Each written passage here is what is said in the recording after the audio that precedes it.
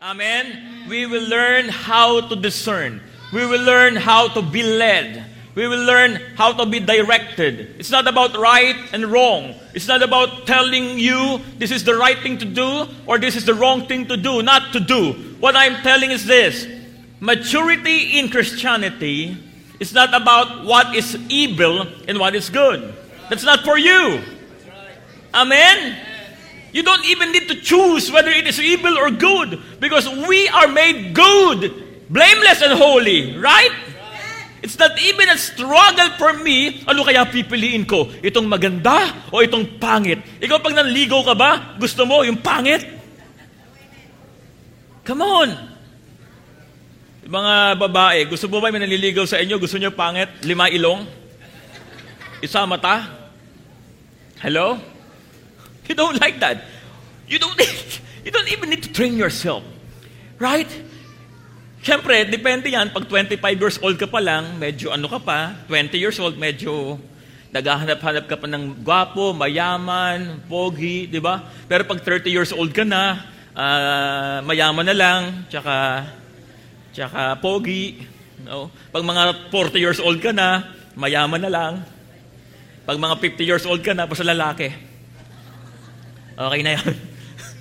Basta hindi siya tagilid. Pwede na yan. Hello? So what I'm saying is this, in life, we were trained to choose between the good and the evil. Between what is right and what is wrong. That is basically necessary if you are not matured in your spiritual life. But if you are matured in your spiritual life, and how can you say that you are matured in your spiritual life? Why? Because you've been in the church for 20 years? You've been in the church for 10 years? You've been attending trainings? You've been attending cell group? Or whatever? No. The only thing you can say that you are matured is when you are led by the Holy Ghost. Amen?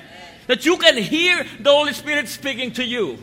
That you can hear the Holy Spirit telling you, oh, that's not it. I don't want you to turn right. I want you to go straight. Amen? And when you can listen to the Holy Spirit, I want you to take your wallet and take that 500 pesos or 100 pesos in your wallet and I want you to give to that person. And you will tell yourself, paano ako? Pangkain ko to. Binudget ko na to. Bibili ako ng tuknene. Bibili ako ng ganito, ganyan. Or whatever. How can I? But when the Holy Spirit tells you and you are able to discern and listen to that and you do it, that's what we call maturity. Amen? We are delving in this revelation.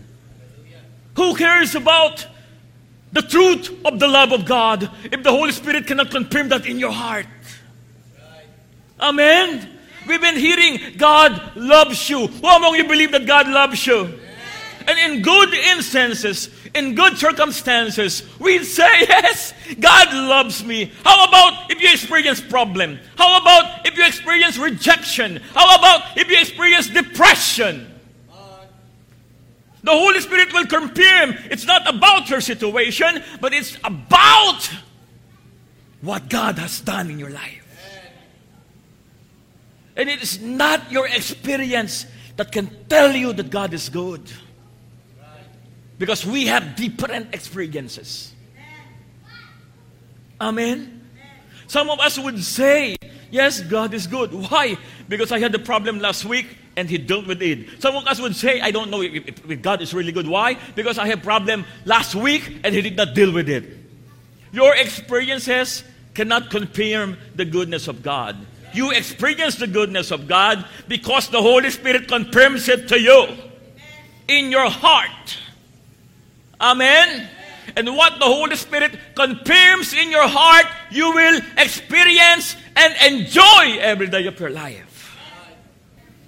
The Lord is good, we know that. But unless the Holy Spirit, you allow the Holy Spirit to confirm it in your heart. Amen? Sabi mo sa katabi mo, you need the Holy Spirit more than He needs you. Amen? You need the Holy Spirit. John chapter 14, verses 12 to 20. I will just be reading this, but we will be dwelling in the book of Acts chapter 1 later. But let me read these verses. Ang sabi ho dito, most assuredly, I say to you, he who believes in me. Who among you believes in Jesus Christ? Who among you believes in Jesus Christ? He who believes in me, the works that I do, he will do also. Oh, imagine that. The works that he did, yung ginawa niya daw, ay gagawin mo din. The good news is this, and greater works than this he will do because I go to my Father. Ang sabi ni Jesus Christ, alam mo kung nagpagaling ako ng may sakit dati, kaya mo rin yun. Alam mo kung nagpalayas ako ng demonyo dati, kaya mo rin yun. Sino dito gusto magpalayas ng demonyo? Tignan mo yung katabi mo, sabi mo, kaya mo. Huwag mo palayasin, sabi mo lang, kaya mo. And whatever you ask in my name, that I will do.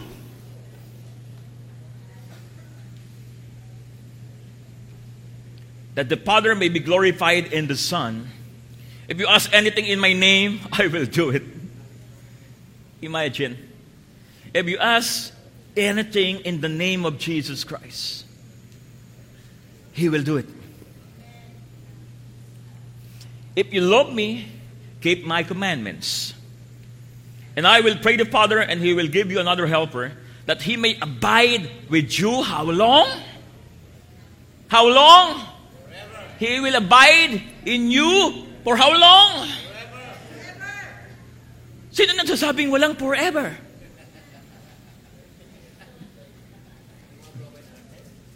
Hello? Malay mo forever kang masasaktan. Sa love life, may forever pa rin. Di ba? What I'm saying is, sabi nyo, and he will abide with you forever. The Spirit of truth, whom the world cannot receive because it neither sees him nor knows him. But you know him, for he dwells with you and will be with you. How do we know the Holy Spirit? Because we are taught that there is the Holy Spirit. Yes, maybe it might help, but the Scripture is very clear. You know him because he dwells in you. Amen. I would know the works and the ministry of the Holy Spirit, not because some guys taught me about the Holy Spirit, even though I need those help. Amen. But I would know the fullness of the Holy Spirit if I will be aware and conscious that he dwells in me. Na pag merong may sakit, hindi ko kailangan tawagin si Julius. Pagkainan pwede, pero pag may sakit, hindi ko kailangan tawagin si Pastor Raul. Why? Hindi ko kailangan tawagin si Pastor Paul. Why? Because I know the Holy Spirit is with me and in me. Amen? You would know him because he dwells in you.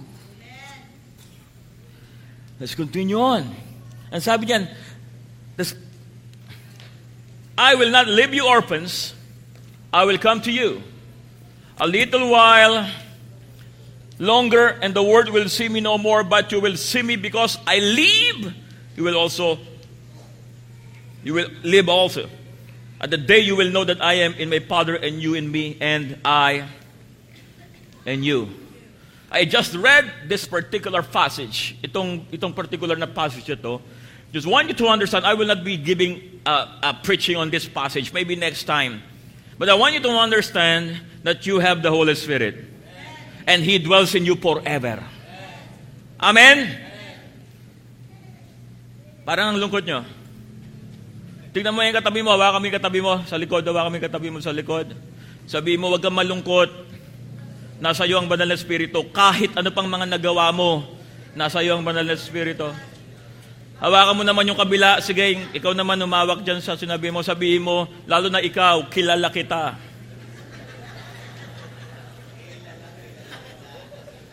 Acts chapter 1, verses 4 to 8. Acts chapter 1, verses 4 to 8. And being assembled together with them, he commanded them not to depart from Jerusalem, but to wait for the promise of the Father. Yung mga disciples, they were very excited. They've been trained by Jesus Christ for 3 years. Imagine, for 3 years, they saw Jesus, how he healed the sick, They saw Jesus, how He casted out demons. They saw Jesus, how anointed He was. Yung nagpipreach siya, sinasabi nila, pambihira, kahit yung bagyo, kahit yung unos, inuutusan niya. Kahit yung mga may authority sa gobyerno, nakikinig sa Kanya. And they were very, very much excited. But God told them through His Son, I don't want you to do anything. I don't want you to do anything yet. I want you to wait for the Holy Spirit. Amen. Christianity is not about doing and doing and doing. Christianity is about listening and being directed and led by the Holy Ghost. Hindi porket marami ginagawa ng isang church, fruitful sila. Nagiging fruitful ang isang church pag ginagawa nila kung ano ang pinagagawa ng Diyos sa kanila. I don't want to be so busy. That's one of my learnings for 2015 and 16. I don't want to be so busy for a lot of things. I just want, pambira, alupit ng amen ah. I just want to be busy with God's business. Amen? Hindi pa ba obvious? Mula Thursday, Friday, Saturday, nandito lang ako. Di ba? Nainip nga ako eh. Sabi ko, hindi ko kaya to. Lord, tell me something to do. And being assembled together with them, He commanded them not to depart from Jerusalem, but to wait for the promise of the Father, which He said, you have heard from me. For John truly baptized with water, but you shall be baptized. Sabi natin lahat, baptized. Come on, say it out. Baptized.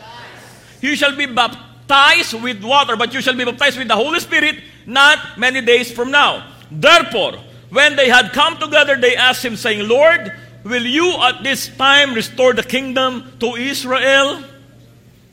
Ayoko na ipaliwanag yan, ha? Papalayasin mo na ba yung Roman Empire? And you will restore the kingdom of Israel. That's the context. And He said to them, it is not for you to know times or seasons which the Father has put in His own authority. Huwag niyo na masyadong intindihin yun. Kung kailan ang mahalaga, you shall receive power when the Holy Spirit has come upon you. Amen? So many times, we tend to think a lot about our problems. Sino sa inyo yung minsan, for example, sino sa inyo naranasan to? Yung meron kang job interview, Monday, sa isang malaking kumpanya, tapos,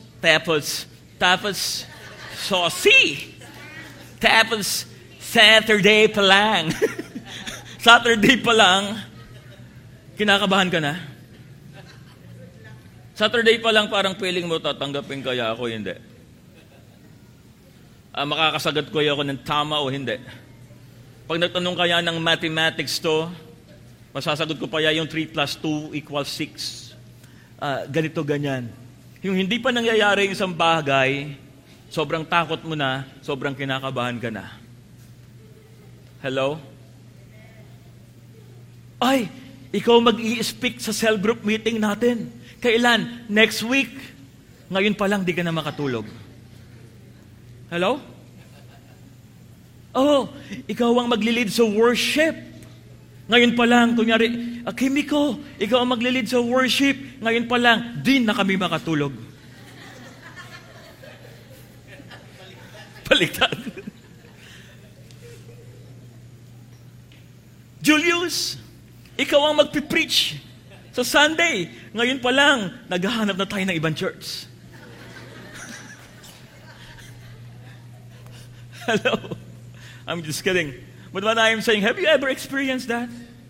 You're getting afraid so much on the things that are not yet there. Hello? Naku, baka magkasakit ako. Hindi ka naman talaga magkakasakit eh. Kaya lang sa kaiisip mo, nagkasakit ka talaga. Alam mo bang nangyayari yan? Hello? Sa kakaroon ng isip mo na baka magkasakit ka, baka tamaan ka ng lagnat, baka ganito, ganyan, kaiisip mo, nai-stress ka. hindi ka naman talaga magkakasakit. Nagkasakit ka, hindi dahil magkakasakit ka talaga, kundi na-stress ka. Ano sabi ni Lord? Kailan mo pa, sabi ng mga disciples, kailan mo i-establish yung kingdom mo? Ang sabi ni Lord sa kanila, huwag nyo nang isipin yun. Huwag nyo nang problemahin yun. Hindi naman kayo gagawa nun eh. Ako. Amen? Hindi naman kayo ang gagawa ng blessings nyo eh. Hindi naman kayo gagawa ng salvation ninyo eh. Ako, leave it to me. I want you to focus on what? You will receive power when the Holy Spirit come upon you. We don't need to major the minors, nor minor the major. I want you to believe this thing. God loves you. And His plan for you is so awesome and wonderful. Huwag mo na masyadong isipin kung paano. The Holy Spirit will lead you and will direct you and will guide you how to go there. Amen. But you shall receive power when the Holy Spirit has come upon you. And you shall be witnesses to me in Jerusalem and in all Judea and Samaria and to the end of the earth. Let me talk to you personally right now. How do you enjoy the presence of God? Are you enjoying the presence of God the way you enjoy your boyfriend or your girlfriend? Or you enjoy your boyfriend and girlfriend more than the presence of God? Amen. Good that I don't hear any amen. Nahiya kayo ng konti. Are you enjoying your family? I'm about to speak in tongues here, bro. Ooh, love it, loving it. Are you enjoying your friends more than the presence of God? Are you enjoying basketball more than the presence of God? I'm not saying you don't enjoy those things. What I'm saying is, enjoy those things along with the Holy Spirit dwelling in you. Amen? That everything you do, be conscious about the presence of God in your life.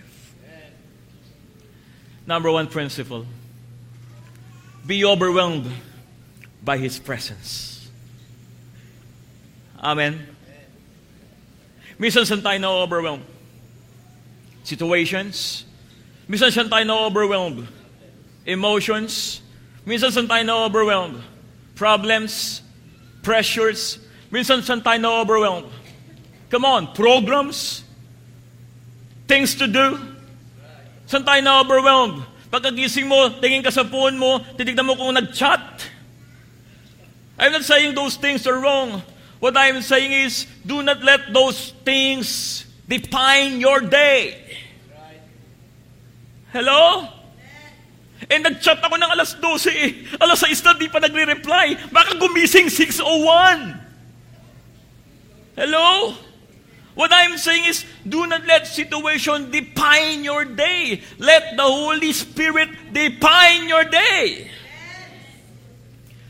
Overwhelmed by His presence. Ang sabi diyan, for John truly baptized you with water, but you shall be baptized. Sabi natin lahat, baptized. Oh man. The word baptism is not an ordinary one.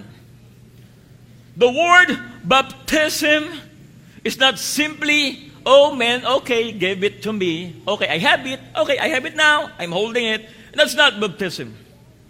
The word baptism comes from the word baptizo, which means immerse, which means submerge, which means soak. It means become under immersion. Ano ang ibig sabihin nun? You are surrounded. Para kang isang tao na nag-dive sa swimming pool. Hello? It's not simply taking a bath. No, it's going to the ocean. And when you are in the ocean, you jump into the ocean. And you cannot help yourself but be wet with the water. That's what we call baptism. Hello? Baptism is not simply, I pray to the Lord this morning, and I would sit down and I would pray to the Lord this morning, Lord, help me. Then I have the presence. You have the presence. But you need to be overwhelmed with the presence of God. The Holy Spirit as a person. How many of you believe that the Holy Spirit is a person? It's not a force. Ang akala kasi ng iba, pag sinabing Holy Spirit, apuwersa yan. May mararamdaman ka dyan. Pag ang banal na Espiritu pumunta sa'yo, manginginig ka. So pag hindi ka nanginig, walang Holy Spirit. It's an old covenant perspective of the Holy Spirit. In the old covenant, when the Spirit of God fell, amazing and extraordinary, not normal things take place. Bubukas yung pinto, yung basang-basang basahan, matutuyo, ganito ganyan. That's an old covenant perspective of the Holy Spirit. And we were what? Deceived. Na sa time natin, present lang, at nagmamanifest lang ang Holy Spirit. Pag may mga manifestation katulad sa Old Testament, mali yun. Hello? Hindi mo kailangan makakita ng isang pintuan na kusang bumukas para masabihin mo na ang banal na Espiritu ay nandun.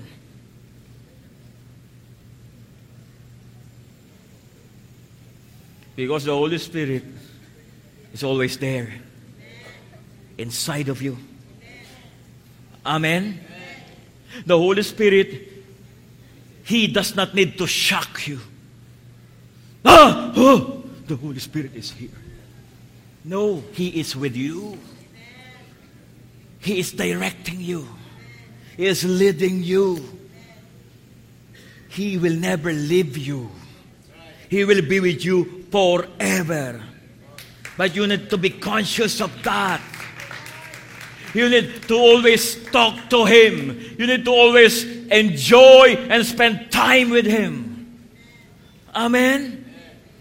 The more you delve and dwell in praying and in Bible reading, wherein the Holy Spirit is convicting you to do so, the more you enjoy His presence in your life. May nagtanong nga ho sa akin, Pastor, bakit ba kailangan mag-church? Ganda ng tanong, di ba?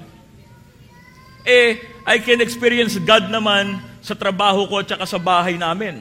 Sino sa inyo naniniwala, you can experience God in your house and in your workplace. Kaya sabi ng iba, so what's the difference? The difference is this. Pag nasa bahay ka ba, ano ginagawa mo? Nanonood ka ng TV o hindi?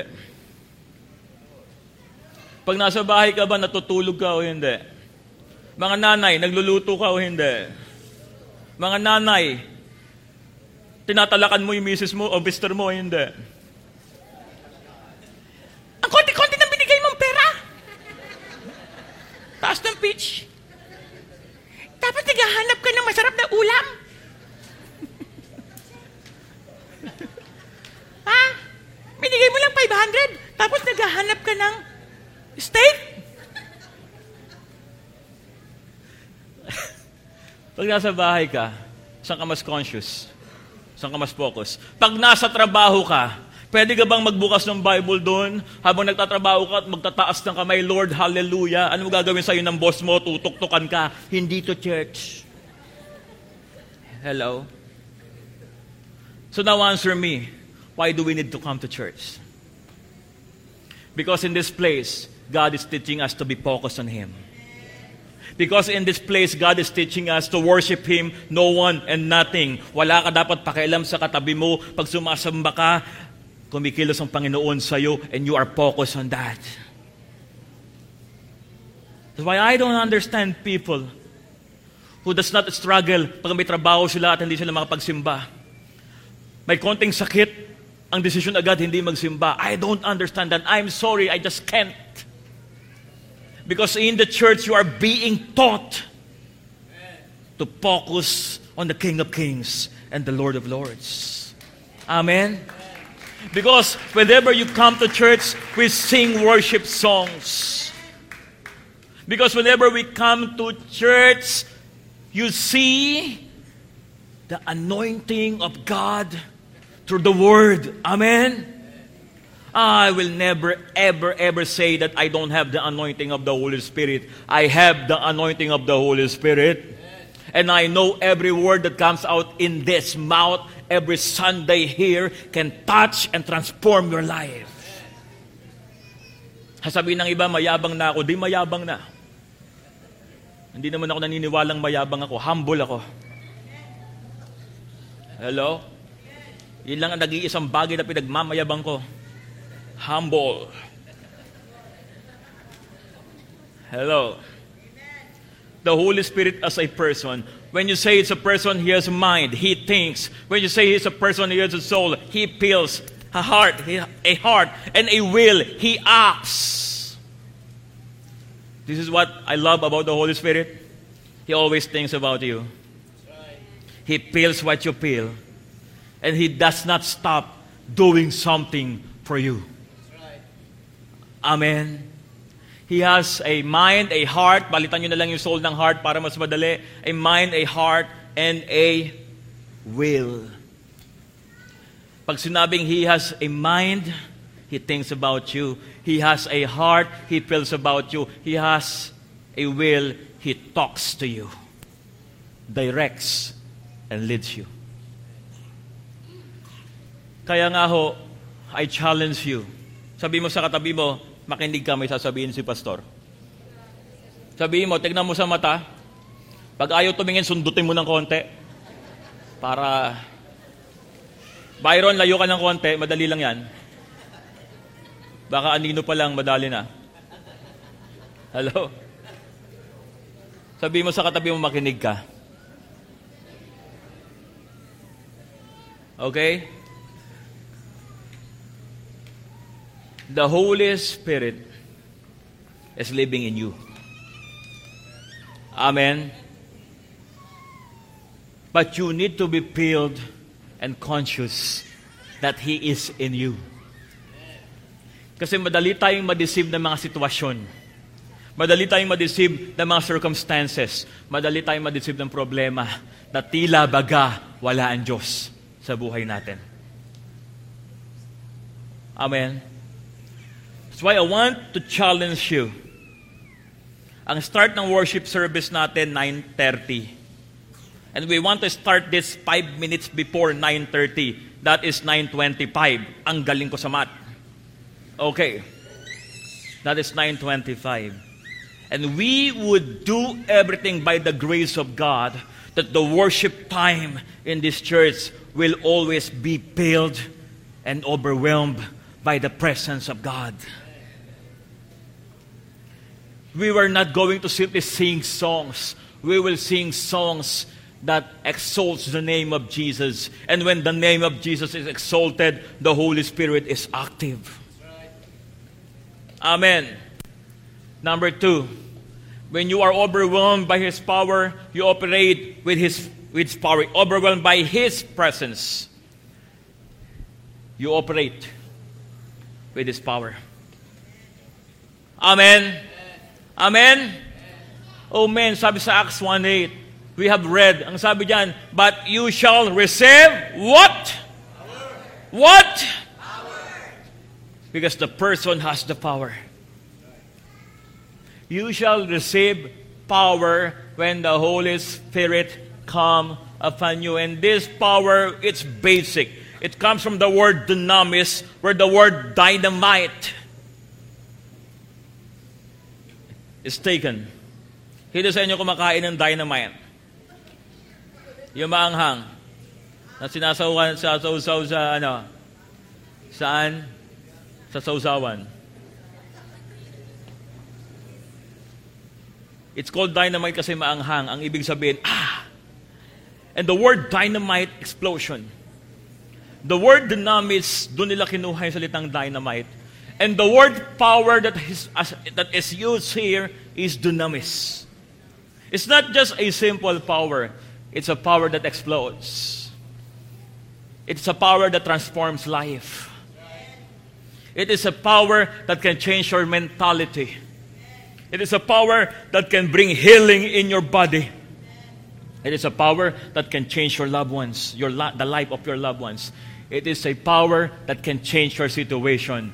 It is a power that you need in your life.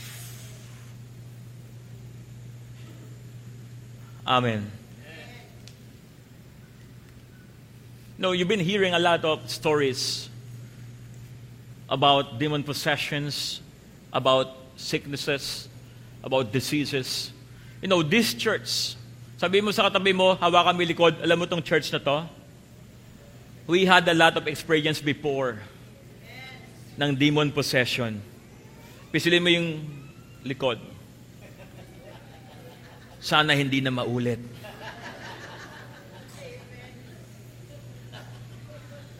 Hello?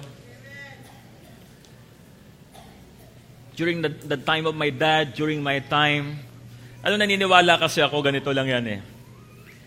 Yung sino sa inyo naka-attend ng encounter o naka-attend ng AGR?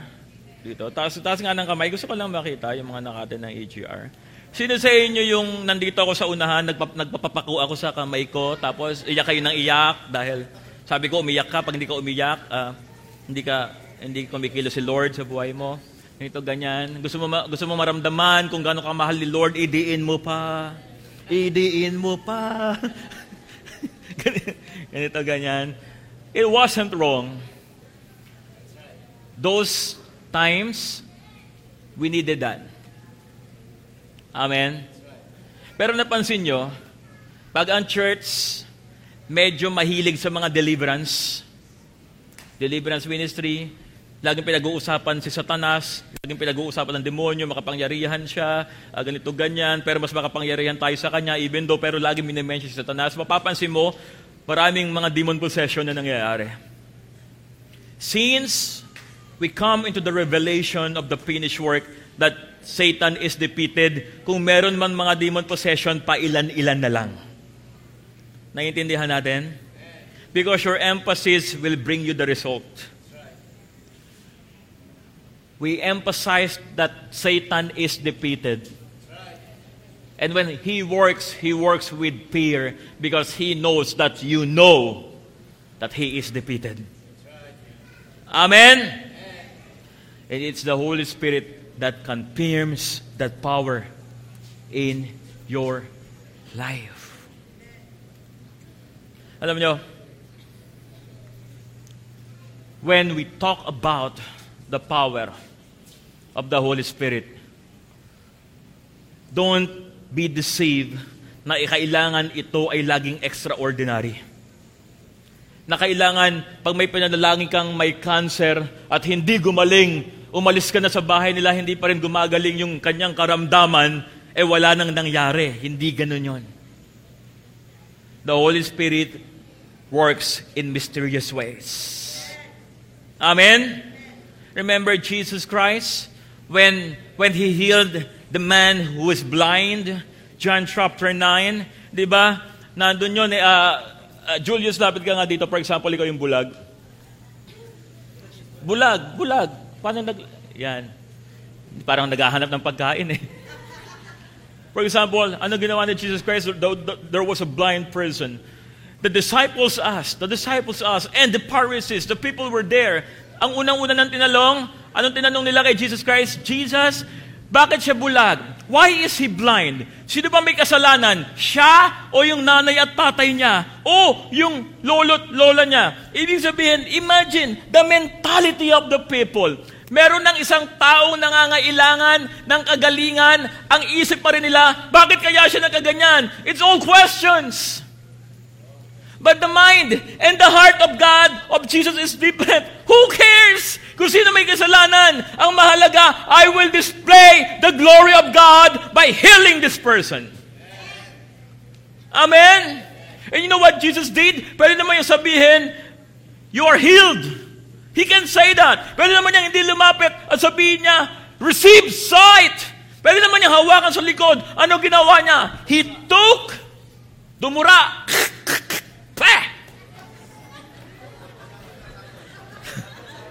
Sample! Domer, pakuha nga ng putek sa labas. Sample. Ginawa niya, dumura siya, tapos kinuha niya yung sand, tapos ilagay niya sa mata, then dahan-dahan bumalik sa paningin yung bulag. May isang pagkakataon si Bartimaeus, ano ginawa niya? Tinawag lang niya. At sinabi niya, receive sight. Walang sand, right? Why? Because you cannot put the Holy Spirit into the box. Kung ano ang leading niya sa'yo, yun ang gawin mo. Hindi ganito ginawa ni Pastor Paul eh. Si Pastor Paul, yung ginawa niya, gumawak lang siya sa jacket niya. Nandun yung anointing eh. Tapos, bang! Diba? Galing na eh. Si Pastor Raul, gayahin natin si Pastor Raul. Si Pastor Raul, pag nagpe-pray, gumaganon lang yun eh. Tapos, bang! Gagaling na eh. Hello? Ala eh. Ang akala natin, kopya-kopya lang ang buhay. Diyan ka lang ha, hanggang matapos ako. Sarap na may background eh.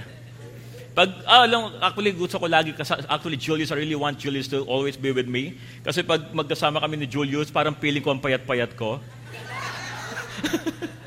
I look tinier. Something like that. Slim.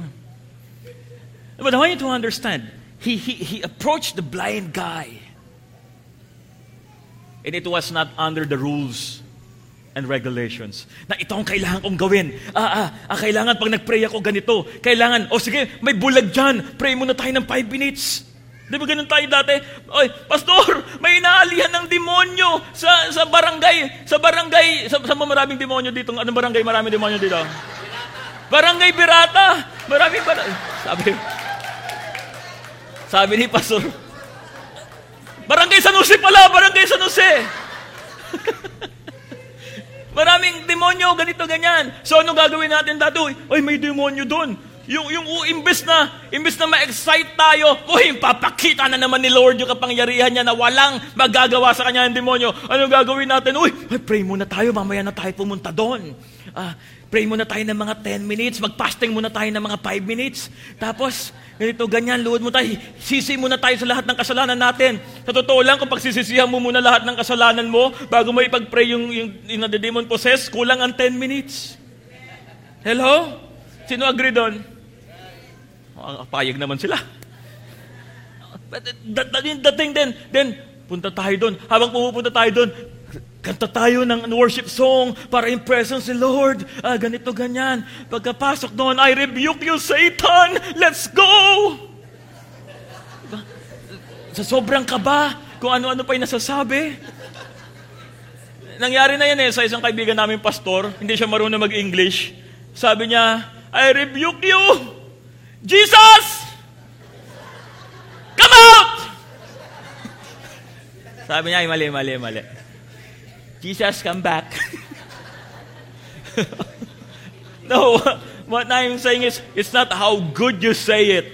It's not how literate you say it. It's not how loud you say it. It's how real the Holy Spirit in your life when you say it.